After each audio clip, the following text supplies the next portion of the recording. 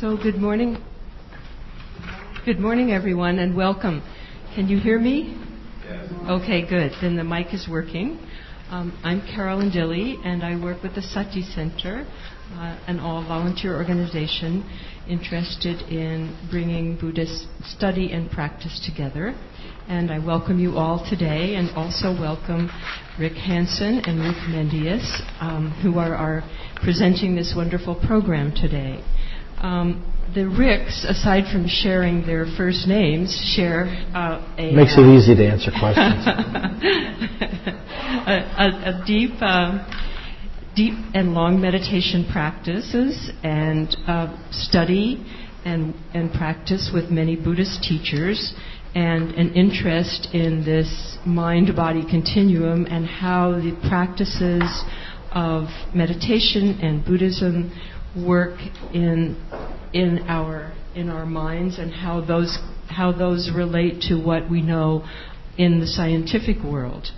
Rick Hansen is a PhD and a psychotherapist. He's married, has a family, and he's been interested in this field for many years. Likewise, Rick Mendius is a neurologist, an MD, also has a family, and has worked together with Rick. I'm not sure exactly how long they've been together, but they've been doing these programs around the United States, actually, as I understand, because there's quite a bit of interest in this interface, and not only from the meditation community, but from the scientist community.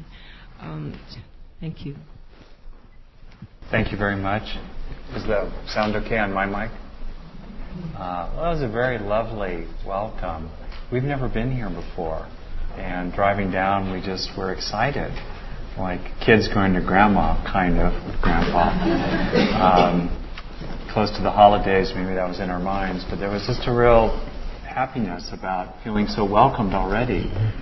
Carolyn, Maria Strassman, Tony, etc., have been so gracious here, so we're very happy to be here. For Rick and for me, I'd say our semi-home center is Spirit Rock, up in Marin. Many of you have been there. So it's really happy-making to come visit other places and to feel like there's a sense of connection there, a larger gathering, if you will, the Sangha. I don't think there's much to add to Carolyn's introduction. I'm a psychologist. Rick's a neurologist. We've been at this for quite some time. And what I'm going to do right now is talk a little bit through the plan for the day, and then we'll dive in. For better and for worse, Rick and I tend to do this somewhat informed by our own clinical and academic backgrounds. So, like I said, the good news and the bad news is that we have a PowerPoint presentation, we have slides, we are going to talk science, we're going to move it along. So there you have it. I should say that everybody should have a packet. We printed 16. If we need more, we can make more at lunch. Does anyone need a packet? I see. Could some helpful person, are there any on that table? We have some extras there. I think we've got over 60 people, so Carolyn will probably have to think about this at lunch. Meanwhile, if you don't mind, that's not the packet. The packet looks kind of like this, except it's skinnier. This is our script, for better or for worse. Anyway, so do we have any more packets? I think we've used them up. So if you wouldn't mind just looking over your neighbor's shoulder, if that's okay. But essentially it's up here on the slideshow. I should say that even though we are going to present a lot of material today, it is going to be taped. We are taping ourselves, and this will be posted on our website, which is wisebrain.org, as well as it's being taped through the Sati Center, so you can hear it twice or once in each ear, I don't know. Also, we will post, we have a lot of this material from the previous time we did this at Spirit Rock, also posted on our website, so you can kind of relax as we go along here. Please be comfortable. We will take designated breaks, but it's really okay to get up, before the break, get some water or whatnot, move around so the sight lines work for you. We're kind of settled here because of the audio-visual gear, but you should feel free to move around to be comfortable. I also really encourage you to get on our email list if you want to. It's an easy list to get off of, and we never give it out to anybody. The sign-up sheets for that email list are on that table just immediately to the left of the door as you walk in. And if you'd like to get on our list for the Wise Brain Bulletin, which we kick out about every 3 weeks or so, a thing of beauty, I should say, a thing of beauty and wonder. But anyway, the Wise Brain Bulletin goes out. Wonder that it gets put out. Yes, anyway, but we get it out there, so there you go. Okay, that's it on that part. Please ask questions or comments anytime you would like to, or make comments. And we will also have specific periods for discussion. We will tend to move along, though. Please just know that. Okay, I think that's pretty clear. Rick's now going to talk about the overall plan. Great, thank you. I'd also like to add my thanks for having us come down and give this talk. I was coming, as we were driving down today, I was aware that it was 40 years ago that I first came to the Bay Area when I was an undergrad over at the Sandstone Edifice down the street. It's amazing to come back to the peninsula and kind of go, wow. Real definition of passage of time and sort of kind of a real interesting introduction to not self when you realize that, who was here when I was last here. Excuse me. So the context of what we're going to talk about is also to talk about what we're not going to talk about is this common and fertile ground that's the intersection of what for us are three areas of our personal passions and interest: psychology, neuroscience, and Buddhism. And we especially want to go into the area of the intersection of those. Of those three circles, which is where I think a lot of incredible creative stuff that's happening there. And in that intersection, we're going to be focusing on practices and techniques and understandings about affecting the physical status of your brain in order to improve your well-being, your personal growth, and your spiritual practice. So if you want to do this, if you want to change your mind, to change your brain, to change your mind, to make your life better, you can intervene in one or more of these four particular domains. For example, the body. This means doing things to affect your body in order to support your emotions, your concentration, your practice. In regards to today's topic, this has to do with optimizing the brain structure and functioning, and the related hormonal systems, the other means of communication within the body, leading to greater well-being and a deeper meditative state and a deeper sense of practice. The mind, this means practices affecting the thoughts, feelings, wishes, images that any reasonably healthy body and brain can have, that are independent of the states of the brain or body as a whole. For example, an ordinary brain can hold wise thoughts about quantum mechanics or the Dharma, can be inclined toward loving kindness or happiness, but a well-trained, highly developed brain can hold dark and unwholesome intentions and engage in dark and unwholesome actions. And it's not too hard to look around and find examples of that. Relationships. This is actions in an interpersonal sphere, the Sangha, basically. Reaching out to friends, working through issues with your partner, fellowship with other meditators. We are, by evolution, a social species. We evolved in groups of 30 to 300 on the African savanna. We do not function as isolated beings. Spirit, and there's a little note in there of the three fundamental positions that you can take in regards to the ideas of spirit, of transcendental possibilities outside of the conventional materialistic model of the universe. We wanted to tell you that outside just the sort of the literal scientific idea, there are these three possibilities: atheist, it doesn't exist; agnostic, I don't know if it exists; and theist, it exists. Rick and I are basically theists. We think basically at the bottom line there is some kind of underlying transcendental element that infuses the universe and through the universe our own minds, our own brains, and that element's conscious, blissful, energetic, and loving, And working in this dimension is a key element of our own spiritual practice. So, all four of these domains work together, they blur into each other. Human beings tend to do this dichotomization or classification and divide things into, the four noble truths, the five thises, the seven that's, and Buddhism is exceptionally full of all kinds of numbers of classifications which blur into each other as you explore them. But you can also work with each one of these as a distinct realm of practice. Focus on the body.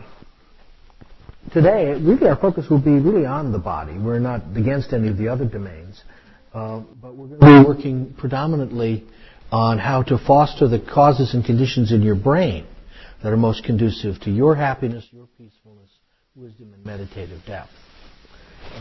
The transcendental is not going to be our focus today, although we'll, if you wish, we can take questions about it later. Changing your brain means changing your experience. A working hypothesis today is that almost every, and perhaps every subjective state of personal experience is correlated with an objective material brain state. There is a representation in your brain at the simplest level of your right great toe.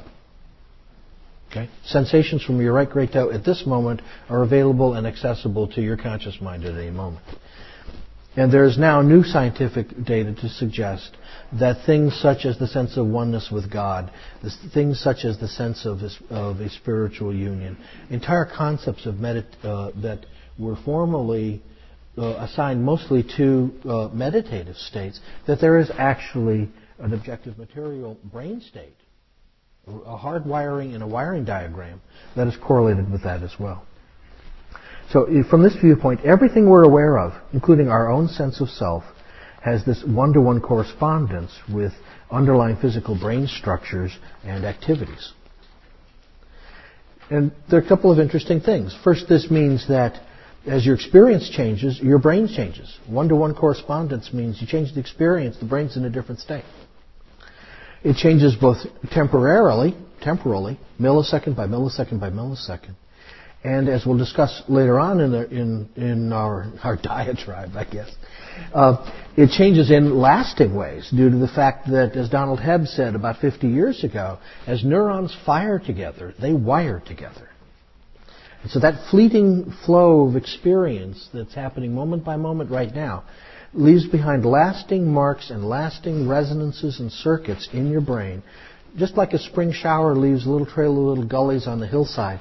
And then further showers and further showers deepen the gullies until they become arroyos and canyons. The second point is that, which is the sort of the hopeful side of this, is that the correlation between your experience and your brain means that as your brain changes, your experience changes. So it follows from that if you change your brain in skillful ways, skillful means, you can also change your state of being in skillful ways. And skillful means that there's a fundamental neuroscience to the dharmic understanding of the world. And that, if I can get the computer to change, no, that's not working for me. That's the point of the workshop. We're stuck here. There we go. It may seem, initially it's hard to think about intervening within your own brain at the organic material level, although it's actually very natural and we do this all the time. This morning, for example, many of you, including myself, changed your brain with a cup of coffee. In fact, I refer to it as recaffeination, not... So in that act, I altered my neurologic state. So the subjective psyche, the sort of subjective kind of personal sense of things that we walk around with, does things to change the brain, which ultimately changes the psyche, and the results can be very powerful. For example, this is a picture of the brain that's very active during a very deep meditation prayer state. The rest of the brain's relatively quiet and thus in gray in this particular diagram and not lit up in orange. The title on this slide is a recurring phrase in the discourses of the Buddha that describes such a person with such a sincere interest in practice. That area that's lit up in orange on the slide is a part of the region called the cingulate gyrus. This plays a central role in many incredibly important functions: controlling attention, weaving together memory and emotion, self-observation, self-correction, and integrating thinking and feeling. And there are two of them. There's one on the left and there was one on the right. Now, see if I can... There we go. I just have to push hard. We're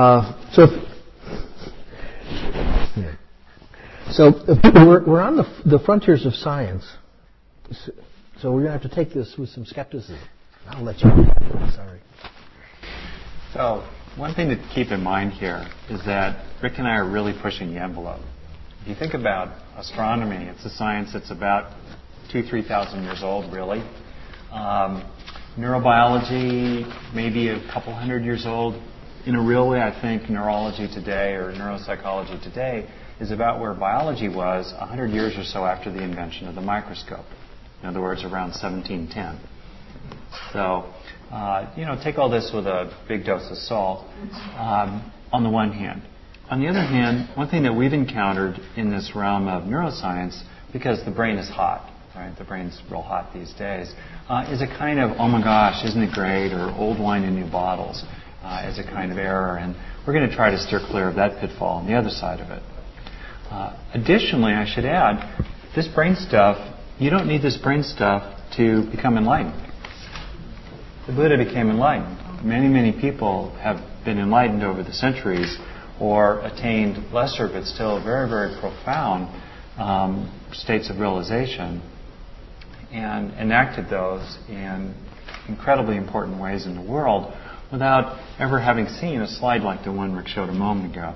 So we're not in any way trying to say that we represent the skillful means that are available at the intersection of the Dharma, psychology, and neurology as any replacement for the Dharma. We simply see it as a kind of adjunct. I don't know if any of you read the article that we just wrote that came out in Inquiring Mind magazine.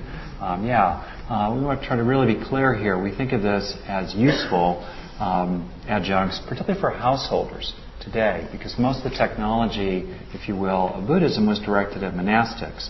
And it worked very well in those settings. But I don't see any monastics in the room. I know Rick and I are not monastics, and particularly for householders who are busy and don't have a lot of time for long retreats or many, many hours a day of meditation or an overall pace like that, we think that the toolbox in Neurodharma really has some wonderful, skillful means there for householders who are interested in real progress toward liberation. So, good. I love this quote, Tenzin Palmo, a great book, Reflections on a Mountain Lake. So all that said, adapt this material to your own needs and interests. Some people here will be more interested in the neurology part, some people more in the psychology part, others more in the Dharma, contemplative practice part. All that's fine. There's a natural tendency to space out a little bit when we get into the circle that's not your main interest. It's okay to space out. On the other hand, you might find stuff there of particular interest. Within the field of contemplative practice, all the major traditions in the world have a contemplative wing to them, including the shamanic traditions. So we're only speaking here of one, mainly, which is Buddhist.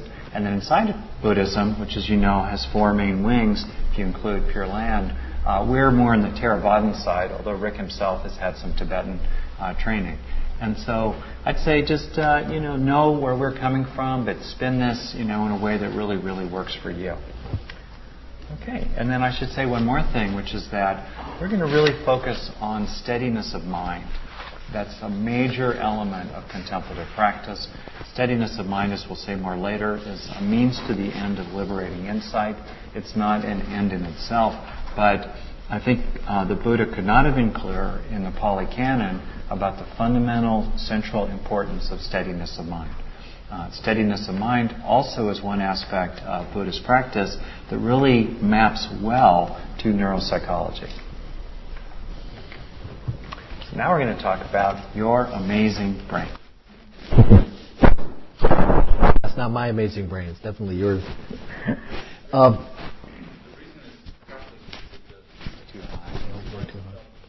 It's up against my chin. Okay, we'll drop that down. So let's have a quick tour of the organ that we're going to be discussing the rest of the day, and some key features. There's no exam at the end of this unit, so don't worry about that. But just some key features that are sort of recurring themes. First off, its size. Your brain's not heavy. It's 3 pounds. In fact, there's a nice book about 10 years old about neuroscience. It's called The 3-Pound Universe. And it's soft, gushy tissue like tapioca pudding. So the next time you see somebody bang their head, understand what they're doing with tapioca on the inside. It has about 1.1 trillion cells on the inside of the brain, and about 100 billion of those are neurons in the gray matter, which is a kind of a skin or a rind of nerve tissue wrapping around the white matter, which is largely the wires, and the wires connecting all the neurons. The gray matter is where most of the action is for conscious experience. That's the processing place. And each of those 100 billion neurons that are doing that processing has on the average about 1,000 neurons to which it's connected in various levels of strength and intensity. Those connections are called synapses. And so your brain is like a network with literally trillions of cross connections in it, all of them operating at the same time. The activity. Each one of those neurons, microsecond by microsecond by microsecond, is in one of two states. It's either sending an electrical impulse down the axon or not. When it fires, each of those 1,000 neurons downstream gets a pulse of electrical activity saying either inhibit your action or excite your action. So you can imagine if you're sitting there imagining yourself as a neuron, you're getting an input from 1,000 people every few milliseconds, and you're talking to 1,000 people every few milliseconds, and sometimes it's the same people. Talk about social networking. Yeah, really. So the moment-by-moment summation on the surface, that's all happening at the membrane of the neuron. So the electrical potential across the neuron propagates through the cell, and at one place in the cell, there's a decision point of go, no go. And so that's when the neuron determines whether or not it's going to fire based on the electrical potential at that point. So most of these billions of neurons in your head are firing many times a second. They're so busy that 2% of your body weight is consuming about 25% of the oxygen and glucose in your bloodstream at any one time. In fact, that's sort of one of the evolutionary upper limits of the development of the central nervous system. We burn a good deal of our nutrition every day just maintaining this 3-pound thing. And this is happening even in really deep sleep and even in such deep coma that you have to be intubated to support your life functions. Brain is still burning a good deal of sugar just kind of sitting on idle. Its speed. The firing rate of a typical neuron ranges between 10 to 100 times a second. Major types of brain waves that reflect the ongoing potentials of millions of neurons at a time, those oscillate around 10 times a second. Some of them are about 40 times a second, some more slowly. To make it sort of concrete, in a half second it takes me to do that. Billions of synapses got activated in your brain just in handling and processing the sound of my hand clapping. So the point underneath that is that all kinds of stuff's happening in your brain far too fast for you to notice it. And the slower, more congealed, turgid, glacial stuff that we call thought. How about that one? In particular, if you've been on retreat and watched thoughts arise and pass away, that's a glacier. That thought's just the observable tip of this iceberg of lightning-quick electrical, chemical, hormonal, and perhaps even quantum mechanical activities that's going on underneath. And the next thing is this capacity to learn. We have the longest childhood of any animal species on the planet. Childhood's a very vulnerable time from the standpoint of survival. So what's the evolutionary benefit in taking such big risks with such a small organism over such a long period of time? That's an amazing, remarkable state. And the reason is that there's this big payoff, this net adaptive advantage that's been so successful that we are now the dominant species on the planet. And giving the brain time during childhood to learn a vast number of things from experience, from parents, from grandparents, and become trained for that additional lifelong learning during adulthood, which enables you and our species to adapt to and thrive in his or her environments. We're one of the few species that's adapted to so many different kinds of ecological niches based on this particular kind of behavior. And the part of the brain that takes the longest time to fully develop is the prefrontal cortex, which is really deeply involved in executive functions of planning and the regulation and the social adaptation of feelings and actions. There's been a lot of recent stuff, I think that was just out in the literature, about attention deficit disorder. And if you look at the ADD population, their prefrontal lobes mature at a slower rate than the so-called normal. So, for example, can you remember what you had for breakfast? Well, the memory you pulled up there was stored in your brain this morning. It learned and remembered what you had for breakfast, and you just accessed it when I brought it up to your attention. And so all this learning means that the actual structure in the brain must change over time. It's built into the system in a really dynamic kind of process. And there's several different kinds of things that go on here. There's neuronal pruning from the moment of birth. You'll use it or you lose it. Certain kinds of circuits, if you're not going to use them, they go away. And that's been proven in human species as well as in separate mammalian species like cats, for example. So there's kind of a natural selection and pruning within your own brain based on the environments in which you are. Changes in the excitability setting of an individual neuron due to increases of their activity. So the neuron gets readier to fire if it's used more often. Increasing blood flow to very active regions, even at the microscopic level. That slide that I showed you of the anterior cingulate in a deep meditative state is basically, it's a slide of an altered blood flow to an area of brain that's being used at that point in time, with the rest of the brain not used so much. And as I said earlier, neurons that fire together wire together. They develop more linkages. There's a term called increased arborization. The dendritic and axonal branches become more dense, become more connected, so that for the neurons that are firing together, there begins to be a whole volume upgrade in the input and relationship between those neurons. So the point's important. That's worth repeating. That fleeting experiences can have the potential to leave lasting tracks in your brain. I mean, we've all had the experiences of flashes of insight. That is a fleeting experience which hardwires. And there's something very interesting about that characteristic. And our experience of living is enabled by this endlessly responsive and changing organ that, in a sense, it's the physical basis for Buckminster Fuller's famous remark of, I seem to be a verb. I'm not a noun.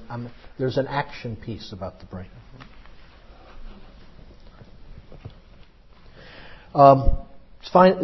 Next, it's balance of specialization and teamwork in the brain.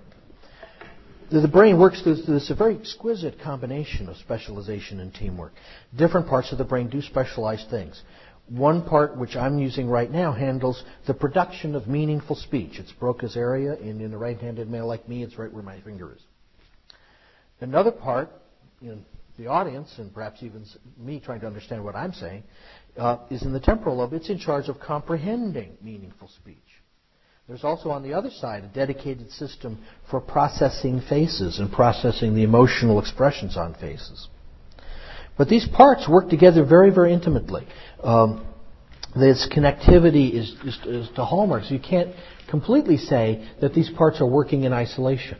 What I am saying with my Broca's area and what you are saying, what you are understanding with your Wernicke's area in your brain are all interrelated. There's to some extent a verbalization going on in your brain, reproducing my words and there's to some extent an understanding and a listening going on in my brain as I am speaking. So specialization, as Robert Heinlein said, specialization is for insects, not for us. And so information such as memory, and this is a very key point, roughly widely distributed through the brain, not in one place. The whole concept of long-term memory probably has a holographic quality to it, such that the memories are stored in a distributed fashion throughout the entire brain. And so in many conditions, such as occurs in small strokes or things such as that nature, one part can gradually take over the function for the other if it's damaged. And the self is not localized to any single region of the brain. And there's lots of recent data looking at EEG spectral coherence, in other words, are things resonating together or not, looking at various MRI studies, looking at the metabolic activities of the brain when one is doing the concept of self or I or me, and there's no place that appears to show up. It sort of shows up everywhere. It's really kind of neat. Okay. Little plug there, actually, if I could. We're going to do a workshop at Spirit Rock in November next year, ways away, about using this Neurodharma approach to emptiness. In other words, to moving beyond self. The subtitle will be something like the evolution and transcendence of self, quote unquote. So you might have some interest in that. If, like me, this notion of self is actually pretty fundamental to practice. So, what I want to speak of right now is how in the brain itself there is a kind of pulsing that balances back and forth between order and disorder. And it's interesting that a highly disordered background of noise actually makes the system more responsive to signals. In other words, meaningfulness coming through. Think about Gregory Bateson's definition of information, a difference that makes a difference. All right? In other words, the more unlikely a pattern is, the more informative it is. In other words, its entropy is smaller. And so that's how the brain works. But what that gives you then is this wonderful dynamic in which the brain itself embodies, in this context, two of the three fundamental characteristics of existence noted by the Buddha, which is to say impermanence. In other words, these pulses of meaningfulness arise and decay, arise and decay. They never last very long. And then there is a kind of spacious, fertile possibility out of which the next meaning can arise, the next spike of order or signal, information in the brain itself. And that's a marvelous way to think about how the brain itself, as I said, has these characteristics of existence. A little later, we'll also talk about, alas, how the brain manufactures suffering, how the brain is hardwired and built in to generate suffering as the product of billions of years of evolution, millions of years, hundreds of millions of years of evolution as multi-celled organisms to help us survive. So, in that context, here's my little gizmo. Okay, great. Yeah. I want to talk about our little buddies, the neuron. We love these neurons. They're our friends. Even though about 10,000 of them die every day. Alas, just through aging. Quick sidebar. One drink also kills 10,000 neurons. That little buzz we get from alcohol is the feeling of our neurons drowning. Literally having oxygen sucked away from them. So anyway, let's drink to that. So, moving right along. Okay, the brain. Now, the brain, I had a mentor. I worked for a mathematician when I was younger doing risk analyses, probabilistic risk analyses. And he had a great saying. He said, Rick, a mathematician, a real mathematician, is someone who wakes up every morning and asks him or herself, what is a number actually? All right. In other words, there's something very powerful about starting with the simplest thing and then building up from there. It's a strategy used in science. It's also a strategy used by the Buddha, who took a very deconstructive, postmodern, if you will, approach 2,500 years ago in an agrarian feudal culture. But anyway, so let's start with a single neuron. So here's our little buddy, a neuron. Essentially a switch. Neurons either excite or inhibit. Okay? Think of it as on or off. Green light, red light. Gas or brakes. Okay? Looks pretty simple so far. You can see in the picture, this is a schematic basic neuron. There are different types. It receives from the left side of the screen. That's the receiving end going into the cell body. And then it sends its signal based on what it receives and some other factors I'll get into in a moment, down that long cable, the axon. The little things around it are insulation, myelin, and that makes the signals go faster. And then it shoots out at the very other end to other neurons. Okay. So it seems kind of simple, right? Nothing's simple in the brain. So first of all, the single most molecularly complex structure in the human body is the receiving tip of a neuron. In other words, the left side of the picture we just looked at, or is in your slide set, the dendrite side. There are hundreds of proteins there, and there's some evidence that a lot of what that has driven evolution in the brain in the last 3 million years has been the molecular protein structures on the receiving tip of the dendrites. Now, also what makes a neuron fire? Its initial setting. Does it tend to fire or not fire based on its history? Then the number of excitatory impulses coming in, the number of inhibitory impulses coming in at any moment in time, the firing rate of those 10,000 or 1,000 neurons coming into it, the changes in that rate of firing, and then random processes, even down to the quantum level inside the neuron itself. All of that makes one little neuron fire. So you can see with that complexity, you have tremendous opportunity for variation of meaning. Because as you vary these inputs, you can carry signals. Think of the Beethoven's Ninth being carried in the modulation of a frequency. What's KPFA? What's the classical station? 102.1 or what is that? Yeah, 102.1. But then the tiny little modulations in 102.1 carry Beethoven's Ninth and the Ode to Joy. I mean, the opportunity for modulation is what can carry information in the brain and is carrying information in your brain right now as you make sense out of all this. I mean, it's just extraordinary, isn't it? Like what's going on in this room right now, in the coconut, as Philip Moffat calls it, right now to make sense of all this. Okay.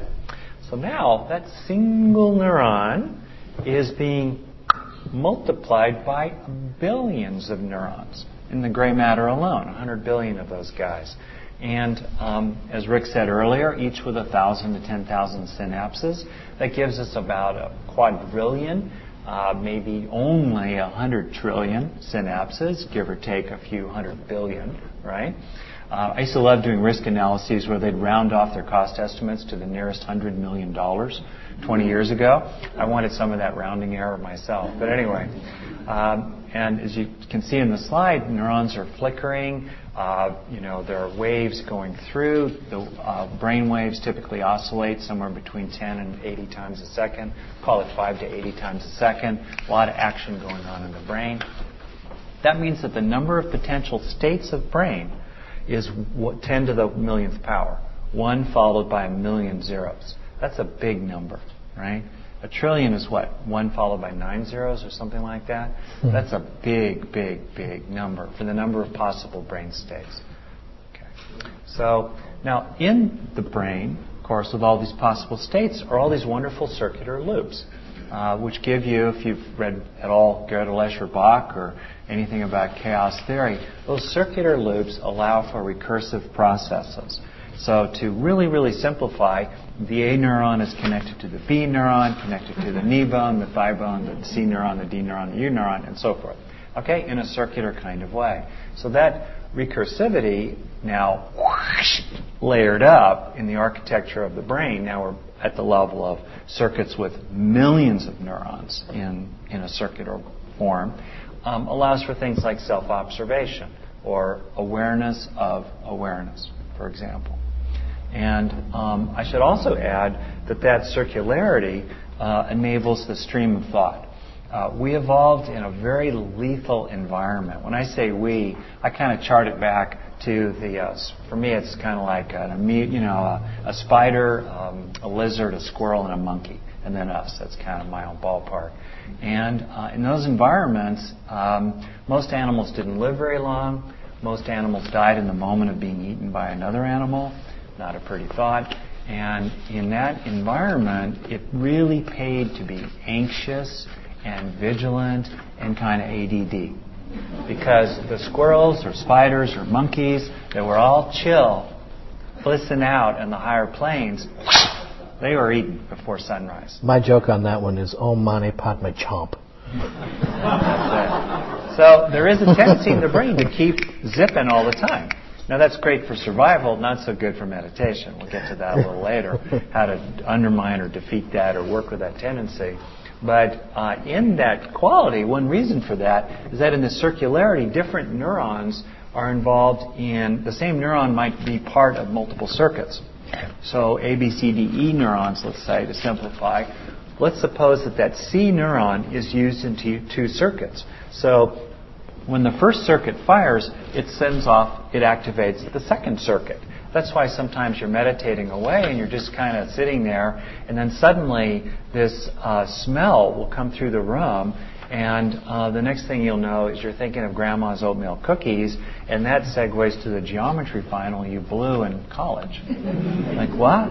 And it's just because they share a single neuron. Okay. So I think that's what I want to say about that.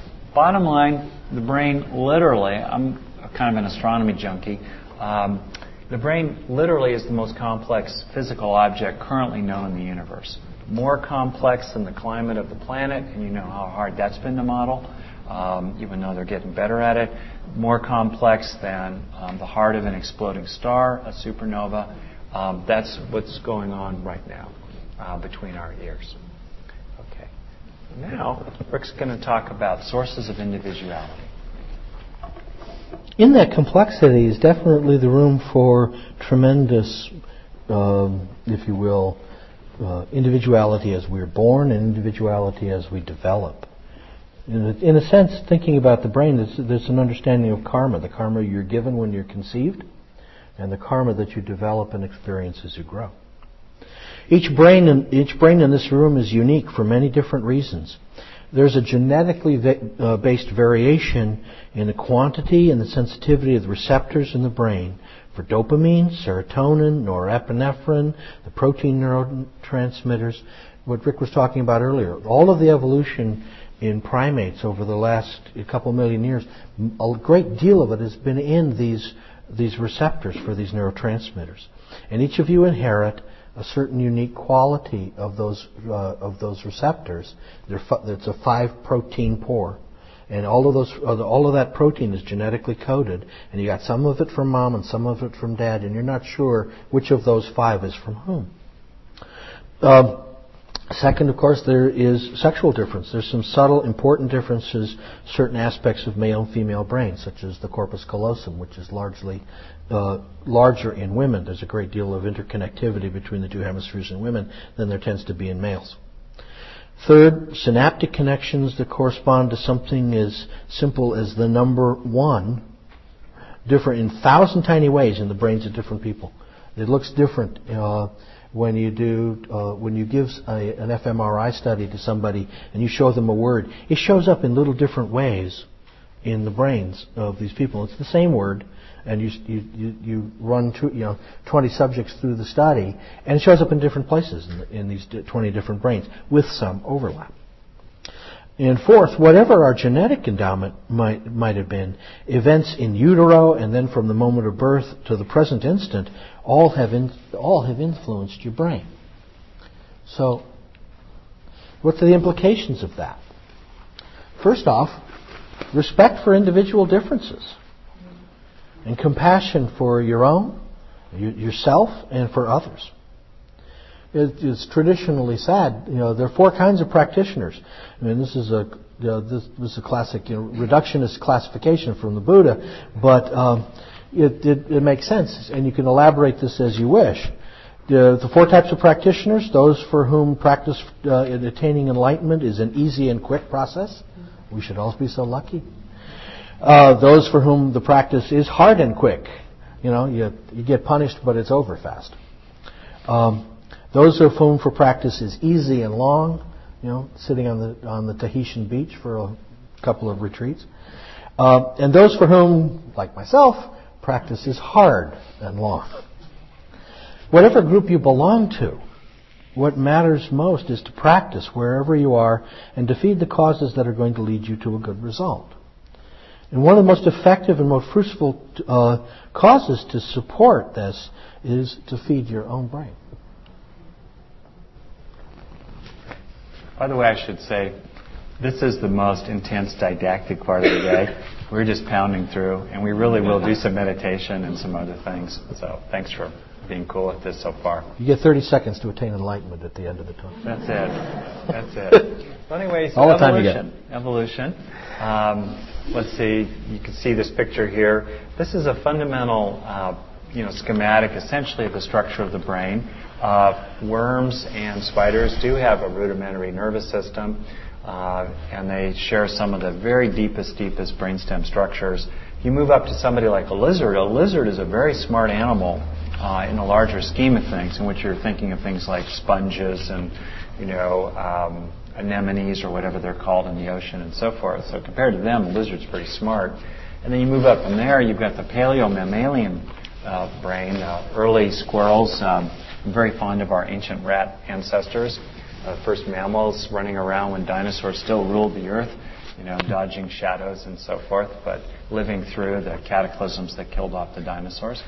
And then on top of all that, we have the last 2-3 million years of evolution, which is essentially and largely directed at the development of the brain. In other words, you've heard there's a 2% difference between us and monkeys, and that's in terms of the DNA, that's about true, but almost all that 1 to 2% difference has to do with the brain, and most of those brain differences have to do with social functioning, which is really amazing. It has to do with language, empathy, reading emotion in other people, forming cooperative alliances, and the rest of that.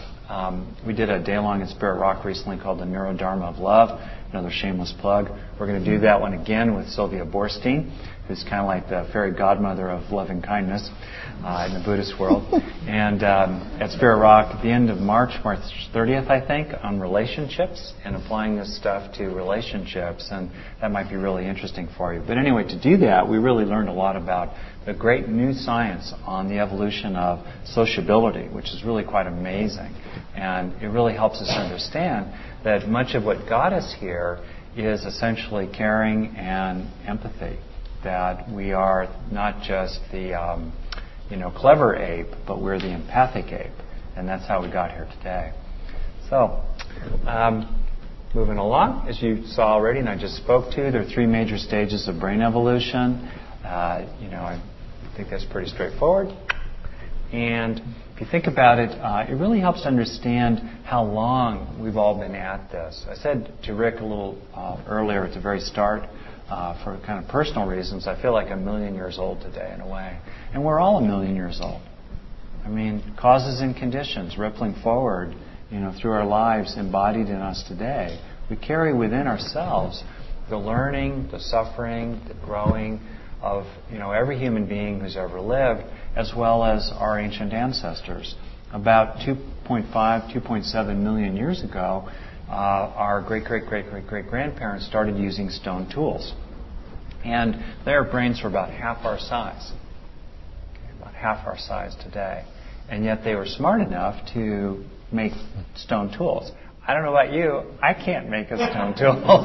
So it's kind of humbling to think about how long we've been at it with 100, 150, maybe even 200,000 years as our own species. So evolution's been working away for a long time. So what's the point of all this? As I said, we have, the 2% difference. It's mostly about the brain. But why did all this work? Why did all this happen? If the truth is that if real estate, it's like all about location. What's evolution about? Grandchildren. It's all about passing on your genes, keeping your young alive, and staying alive yourself long enough to help them bring their own young up to survival.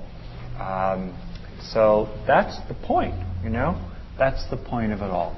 Those are the forces that have crafted the brain. That's the chisel, that's the lathe, that's the tool that's molded this clay between our ears into being what it is today. Those are the fundamental forces, and it's by understanding those forces that, for Rick and for me, really take us to a lot of compassion into the inevitability of suffering, but also give one great insight in how to relieve suffering today. Whoops, let me go back. There's the poignant truth here. Mother Nature got us here today, but she doesn't care that much if we suffer. And so, in a moment, we're going to talk about the, if you will, evolutionary neurobiology of suffering. But first, it's probably a good idea to see if there are any questions or comments so far. Yeah, please. Oh, do you want to use the microphone so that your voice can be... Could you take the mic? Do you want to hand her the mic? There you go. That way your voice will be on the recording. Hello? Is it on? No, not on. There's some button there.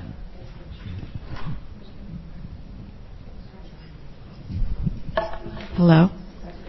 Okay. Sure. You used the term psyche once early on.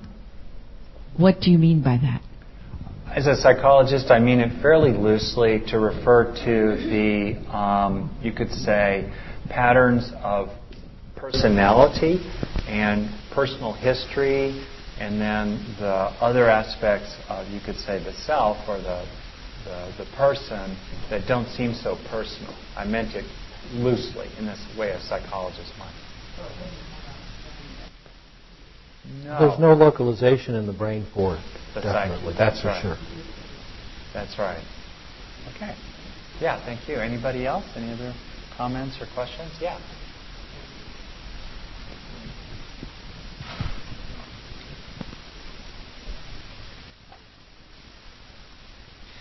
When you talk about how the brain develops and forms synapses from a very young age, does this mean that as an adult, for instance, you could not become a prodigy at the piano? It must be formed as a child, because we know the child prodigy sits down at the piano and soon is playing very, very well. Mm-hmm. Is this something that must occur at childhood, or can these synapses be formed as an adult? Let me, in answer to that, distinguish between prodigy and ability. When we talk about a prodigy, we're really referring to somebody who does something before we would expect them to be able to do that. Mozart being capable of playing the full-on harpsichord at age 3, when most of the rest of us probably couldn't manage chopsticks until 10. That kind of idea. So when we see a prodigy, we talk about somebody who expresses talent. That probably relates, in my view, to a genetically based wiring of that nervous system to do particular kind of things. I think it's no different than somebody who has other physical abilities wired in that you see being elaborated at age 4 or 5. Of other kinds of things, or mental abilities being elaborated very early. Now, let me go back and say, let's talk about ability. There is, even in most of us, if not all, the nascent ability to do some of those kinds of tasks that probably remains throughout our lives. It's been well documented that you can pick up a language into your 50s and 60s and 70s and learn a completely new, different language, different phonetic structure, perhaps even an inflected language like some of the Oriental languages, as opposed to the more didactic grammatic languages in the European tradition. And so those are things that you can learn. Now, you may not learn them as well as you will be at age 3 or 4, because of the differences in the aging brain and its learning capacity. But there is always the capacity to generate new circuits and to make new novel connections. Okay. Thanks. Right there.